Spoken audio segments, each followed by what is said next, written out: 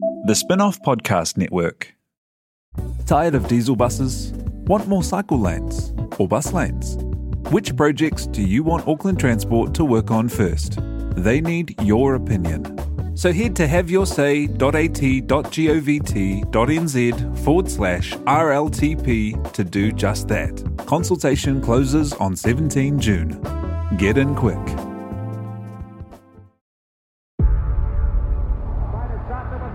Before history is written, it's played. Before it's frozen in time, it's fought one shift at a time. Before it's etched in silver, it's carved in ice. What happens next will last forever. The Stanley Cup Final on ABC and ESPN Plus begins Saturday.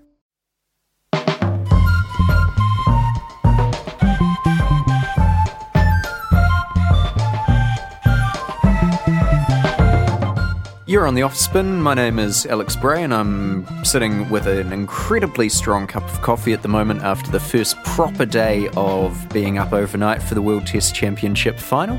I'm joined today by a podcast producer, guitarist for the Beths, civic infrastructure enthusiast, a man with fantastic hair as well, Jonathan Pearce. Welcome. Thanks, Alex.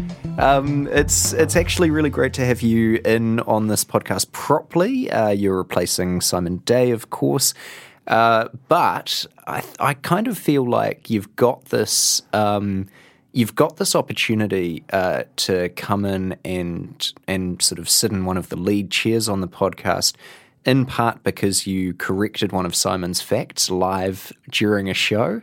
Oh, my heart goes out to Simon. I think he's gone and had a birthday during the World Test Championship final. And, all my sympathies go to him. And, I'll be here attempting to come up with correct facts. Yeah. No, I've got a brain full of mush at the moment, so I think I'll be saying some things that are quite wrong. Just quickly as well, this podcast is brought to you by the Beer Spot. They've got 5 locations across Auckland. They pour about 40 beers on tap or something like that, and they have a rotating selection, rotating food trucks. It's really nice. We go to the Morningside one. So thank you to the Beer Spot. Right. So where are we at in this game of cricket? We had everything last night, didn't we? We had a bit of rain. We had bad light. We had depressing English crowds. You know, what a perfect day of Test cricket. How many were there in the crowd yesterday? I think 4,000 is what they're allowed under COVID restrictions. So 4,000 a day. So it looks reasonably sparse. Just the build-up has been so dreary. It has been endless tweet streams of people posting just how dreary and awful Southampton looks right now. It looks like shit, doesn't it? It really does. And it has dashed my expectations. Of what? Southampton generally? This event. Oh, yeah. I mean, 4,000 people at Lord's would have just been a very different prospect. There is something about having an event like this at a time of global history like this, which is just, there was always going to have to be some sort of compromise or acknowledgement of the circumstances in which they're playing it. But yeah, the fact that they're playing for what looks like it's a giant golden meth pipe, the fact that it just... Hilariously, they could have moved it to New Zealand or Australia with the weather that's been going on and had a real gala event of it. And there would have been a spectacular amount of Indian fans. It would have been. Anywhere in the world, really. Yes. They could have played it in America. Currently, California is having a once in 1,200 years heat wave. They could have played it there instead, maybe. Stunning. Yeah. But what would a pitch be like in California? Probably shitty, but they probably play pretty Indian. I reckon it could become a dust bowl. Yeah, not a lot of water, a lot of heat, a lot of sun, burning sun. Not necessarily burning sun, but hot sun. It would be. It actually would probably break up quite quickly and be very conducive to spin. And I think as well, given that cricket in the USA is largely an expat sport. Very large Indian, Pakistani, Bangladeshi communities there who are keeping the game alive. Some West Indian people from the various countries that make up the West Indies as well play there as well, I think. But you'd have to imagine that there would be a pretty healthy spin culture. My experience of cricket in America is that of the cultural exchange between the Beths and America, which is that when we tour America, we take a cricket bat. Nice. And we eagerly teach any Americans we meet to play and appreciate cricket. That's awesome. That's spreading the gospel. It really is good. Some happy memories are in Cleveland outside the ballroom there, playing in the snow after the gig. Really? Yeah, fresh snow, middle of winter, probably January or late January. And the lake frozen as far as you could see. But we played a gig. We were still buzzing. The cricket bat came out. We were in the snow, sliding around, trying to field the ball. Incredible. We also attempted to play in, I think it was Atlanta, maybe, in a car park in Atlanta, and we might have been getting a little bit exuberant. And here's the thing about American cricket rookies. They think they have to smack the cover off it every time it comes towards them. No test cricket culture. No, there's no gentle leaves. They live for the next ball. Yeah. Like it's their last, and it possibly will be. And they might just hit the ball across the car park and hit someone's car, and that person might yell at you. And when they turn to leave, they might just lift up the back of their shirt to show you what they are carrying, as if they are going to shoot you for hitting their car with your tennis ball in a parking lot cricket match. Which is it's a perspective on the world that I'll never understand. Yeah. It's just the sense of priorities, the sense of what's important in life is just out the window. It's incredible. I mean, I would be afraid of literally bumping into any person in the United States of America, because statistically speaking, it's maybe 50-50 that they'll shoot you, thereabouts. At that point, it's perhaps 50-50 that they're carrying a gun, and perhaps 1 in 100 might have left the safety off. Bump into them and sever an artery. Those are real stats. Yeah. Correct me, Simon Day. Yeah. Come at me. Those are real numbers. We should probably talk about the game as it actually happened last night. And to be honest, I thought it was enthralling. Yeah, a really good half a day of cricket. Really, really good. Yeah. We had a great, a absolutely perplexing start where the Black Caps were carted for 4 or 5 runs and over for quite a long time before some semblance of control could come back. Well, both Rohit Sharma and Shubman Gill are kind of in the team because they can really motor when they need to. And there was something just off about the way that Southee especially was bowling. I mean, his swing was... I know that swing is very difficult to control, but it was quite inconsistent. There was a lot down the leg side that didn't really move the way he wanted it to. Other ones starting outside off and ending up way outside off, and no danger there either. It felt a little bit like India could have lost the game in that first session, and they couldn't have won the game in the first session, but they definitely didn't lose it. They nearly, I think, battered New Zealand's hopes. Kind of they very nearly dealt a big mental blow in that first morning. Yeah. I think Southee usually gets away with this sort of thing. He does have a long leash, and the Black Caps allow him to kind of attempt to swing the ball in any conditions. And if a few balls go down leg side, then no comeback from Kane. So this does happen to Southee, but it's very rare that he bowls enough bad balls during that process of working it out that he goes for that kind of runs, for those kind of runs. And yeah, it was quite shocking, but I think it was good to see Kane be proactive. Like, I think he made quite an early first change. Yeah, by Black Cap Jamieson standards. came on, I think, in the 10th over or thereabouts. And yeah, normally Southee and Bolt do about 6 or 7 each. So Yeah. And it's a fine line, but I think you bring Jamieson on, you bring him on because he's opened the bowling when Bolt was out. Mm-hmm. So he knows what to do.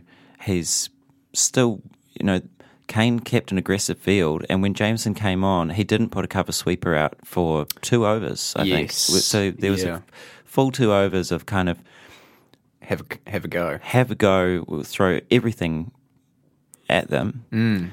And it definitely worked to slow the run rate down. So I think occasionally I'm critical of Kane for kind of safe captaincy, to put it charitably. But I think in this case he did exactly the right thing. Well, he kept a third slip in place until the ball happened to come to, and as it was Tim Southee who caught it beautifully. But a screamer, yeah.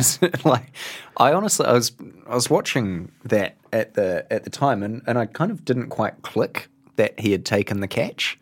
For some reason, the reaction of the players was really odd. There's something about his size as well. Tim Southee, he's just such a big guy, but then he moved quite a long way, and it's just it challenges your perception of the events when someone that big moves that fast to do a thing like that. Yeah, and I think it was probably one of those days as well where against almost any other team in the world, there would have probably been half a dozen more chances that went up. Except for some reason, the Indian batsmen were just mentally tougher than anyone the Black Caps have come up against recently. Yeah, I think we saw from today that these two teams will compete. But we also saw, that India are going to be a strong challenge.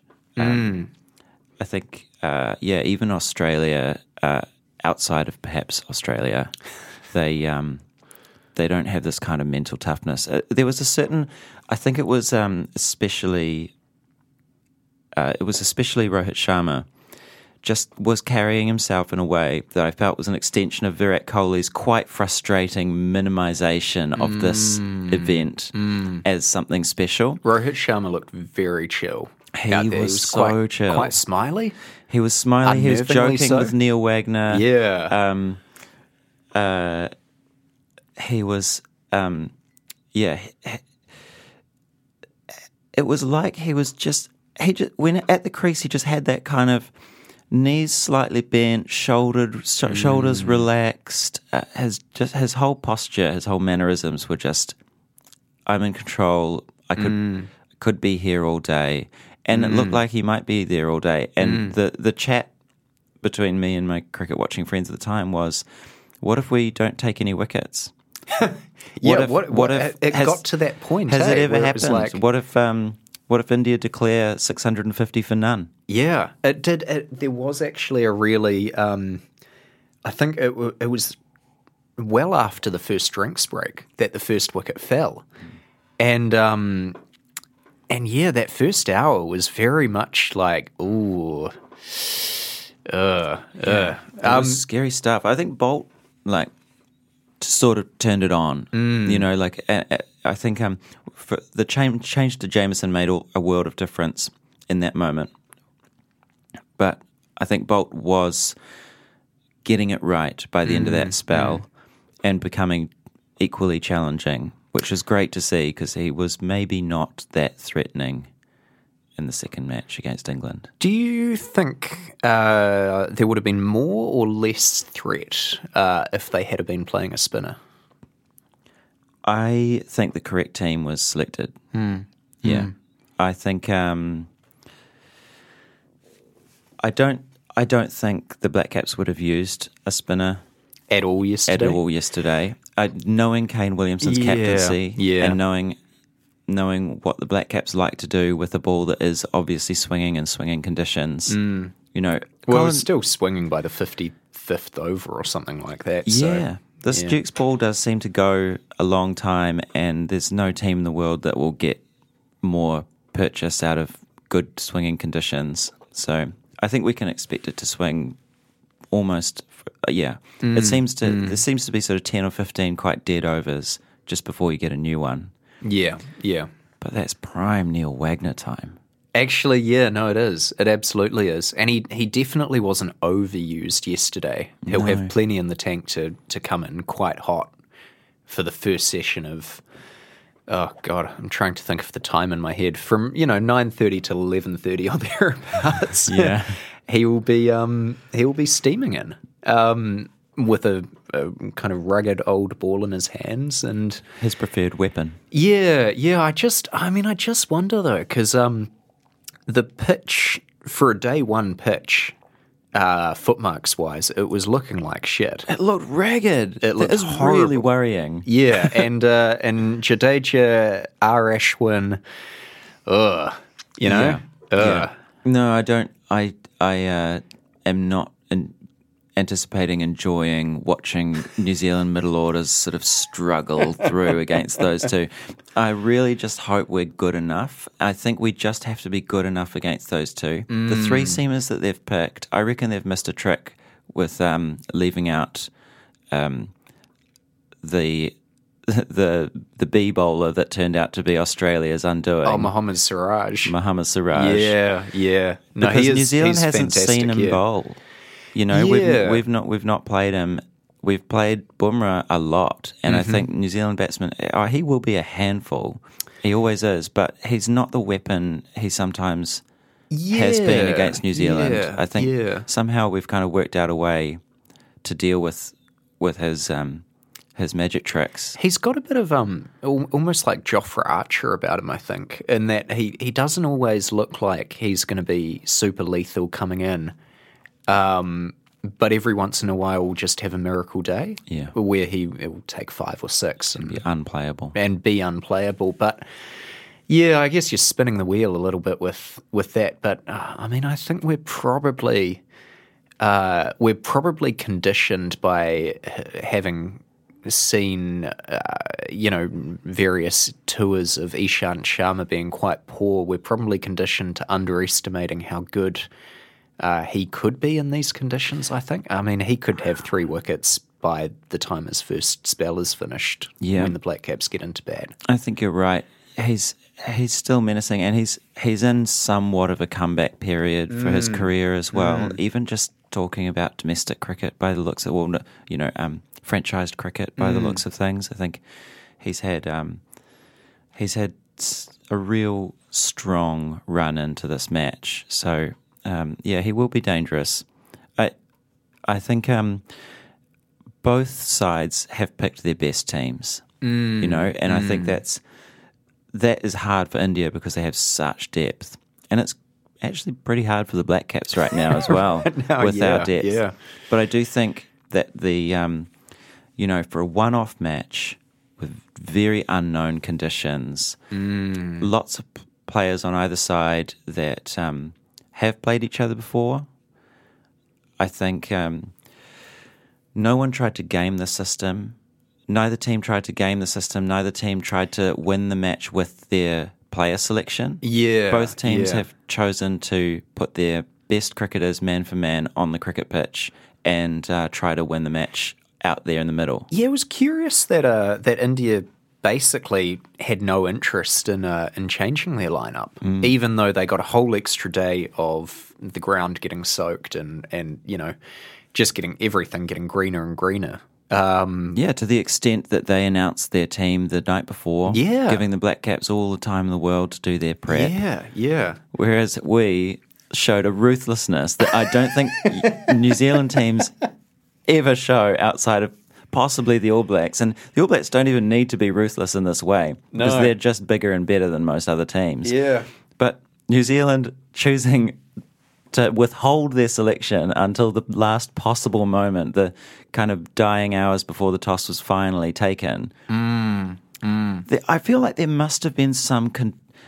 I'm congratulating the selections because I that's my view, but I feel like there must have been some conditionality around the Black Caps selection. They must have been seriously considering running AJs instead of Colin. Yeah, I would say so, definitely. Because, I think it would have been entirely condition dependent if, because going into the game, Southampton had been a venue that had a bit of a reputation for spin. So if that had have been how the game ended up, the conditions the game was being played in, I'm sure he would have played, especially after performing pretty well in that second test. He did. I really liked watching him bowl. Yeah, and I think it is unfortunate for him, and I think it's going to be a little bit of the story of Patel's Test career, where he is. He's probably going to spend a very, very long time as New Zealand's first choice Test spinner.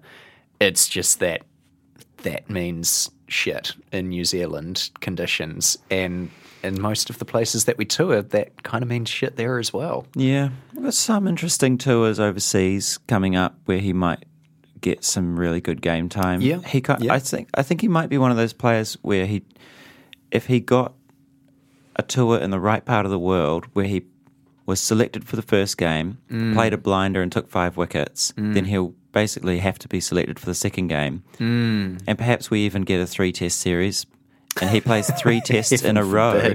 And that might be enough to get him an almost full-time selection. Yeah.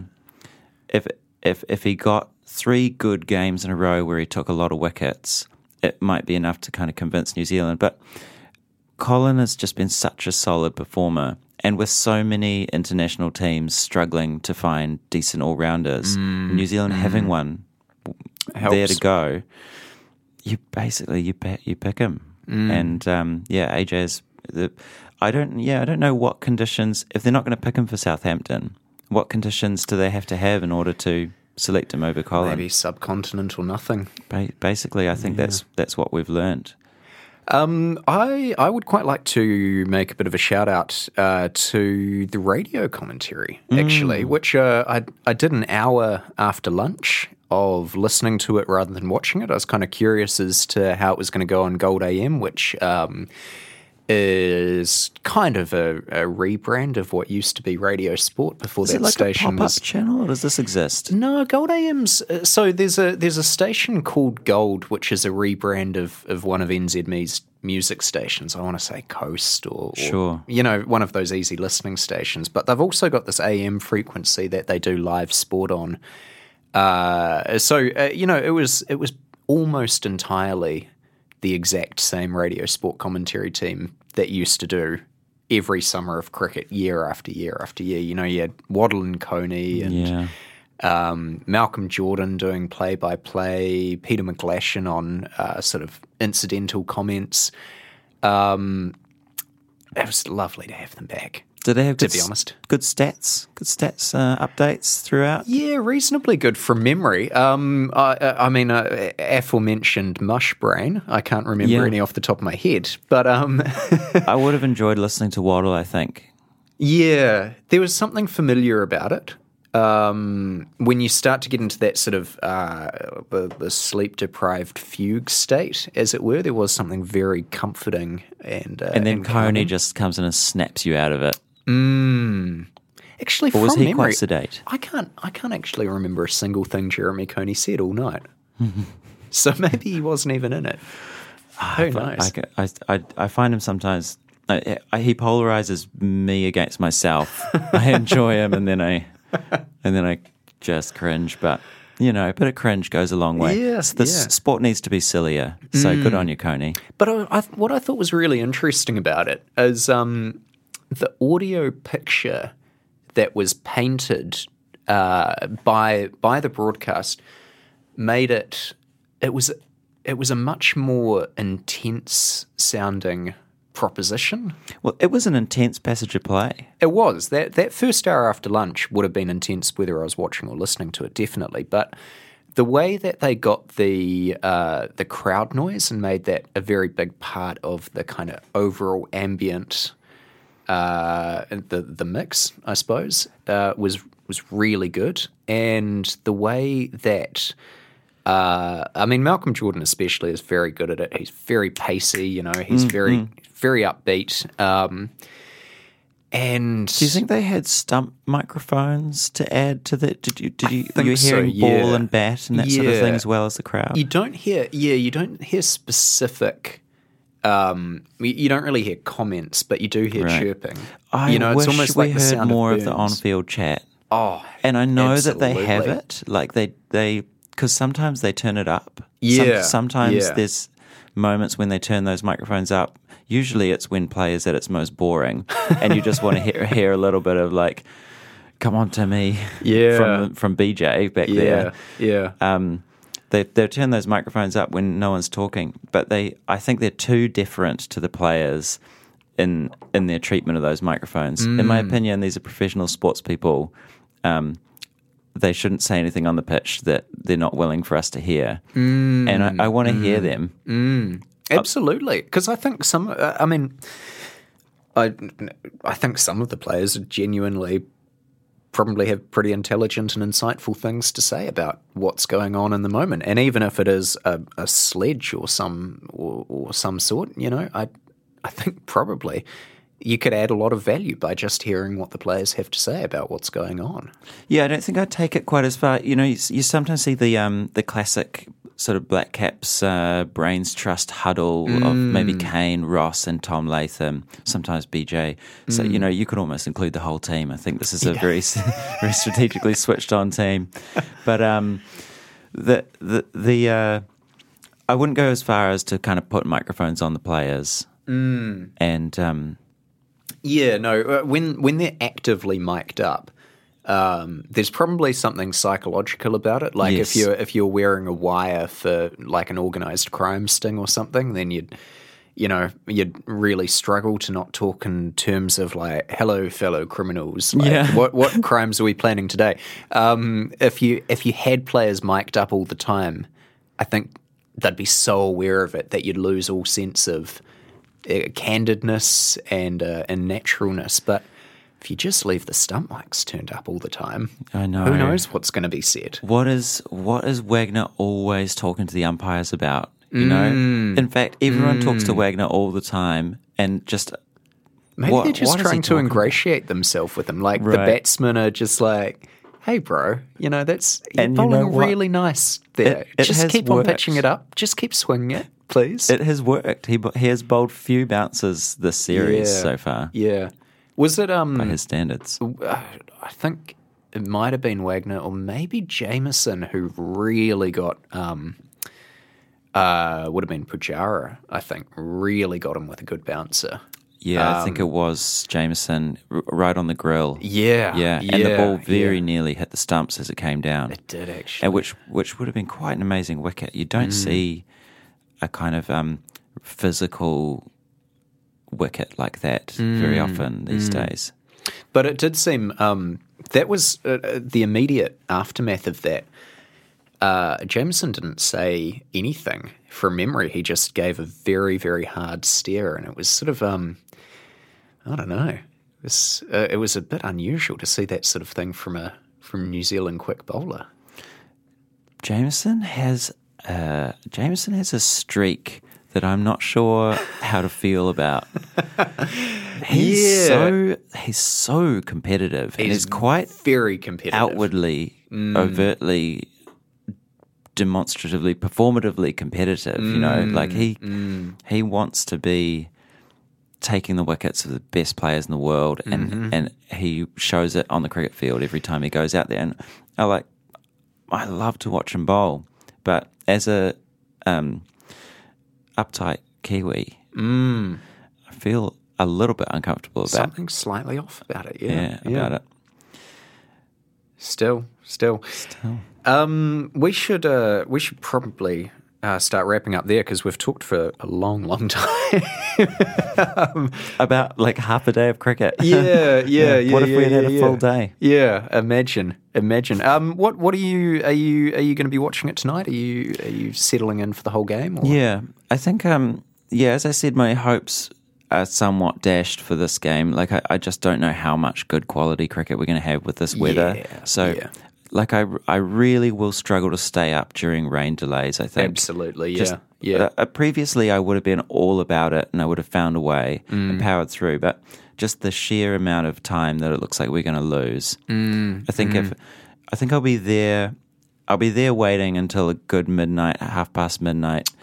I see think if something happens. Any morning session being washed out, though. I mean, I already feel like shit from the the tiredness. So any washout, it's all over.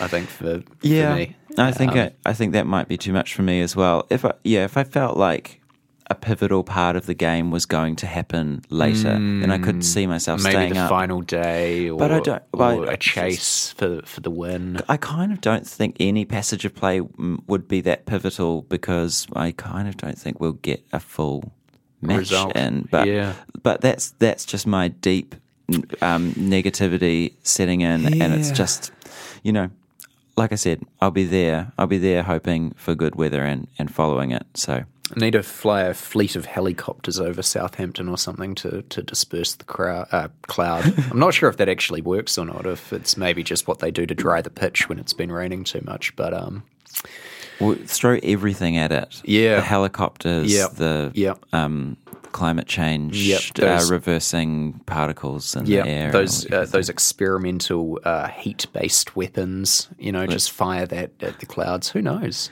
Just try everything. Or just extend it by a couple more days, guys. Yeah, you got to day 6. Why not day 8? Why not? Just do it. Thank you so much, Jonathan Pearce. Thanks, Alex. Sitting in and for producing us for quite a few episodes now, actually. And thank you to the Beer Spot, of course, as well. 5 locations across Auckland. Thank you to the Spin-Off members. And if you want to get all of these Offspin episodes when they come out each morning, I would highly advise you subscribe to it.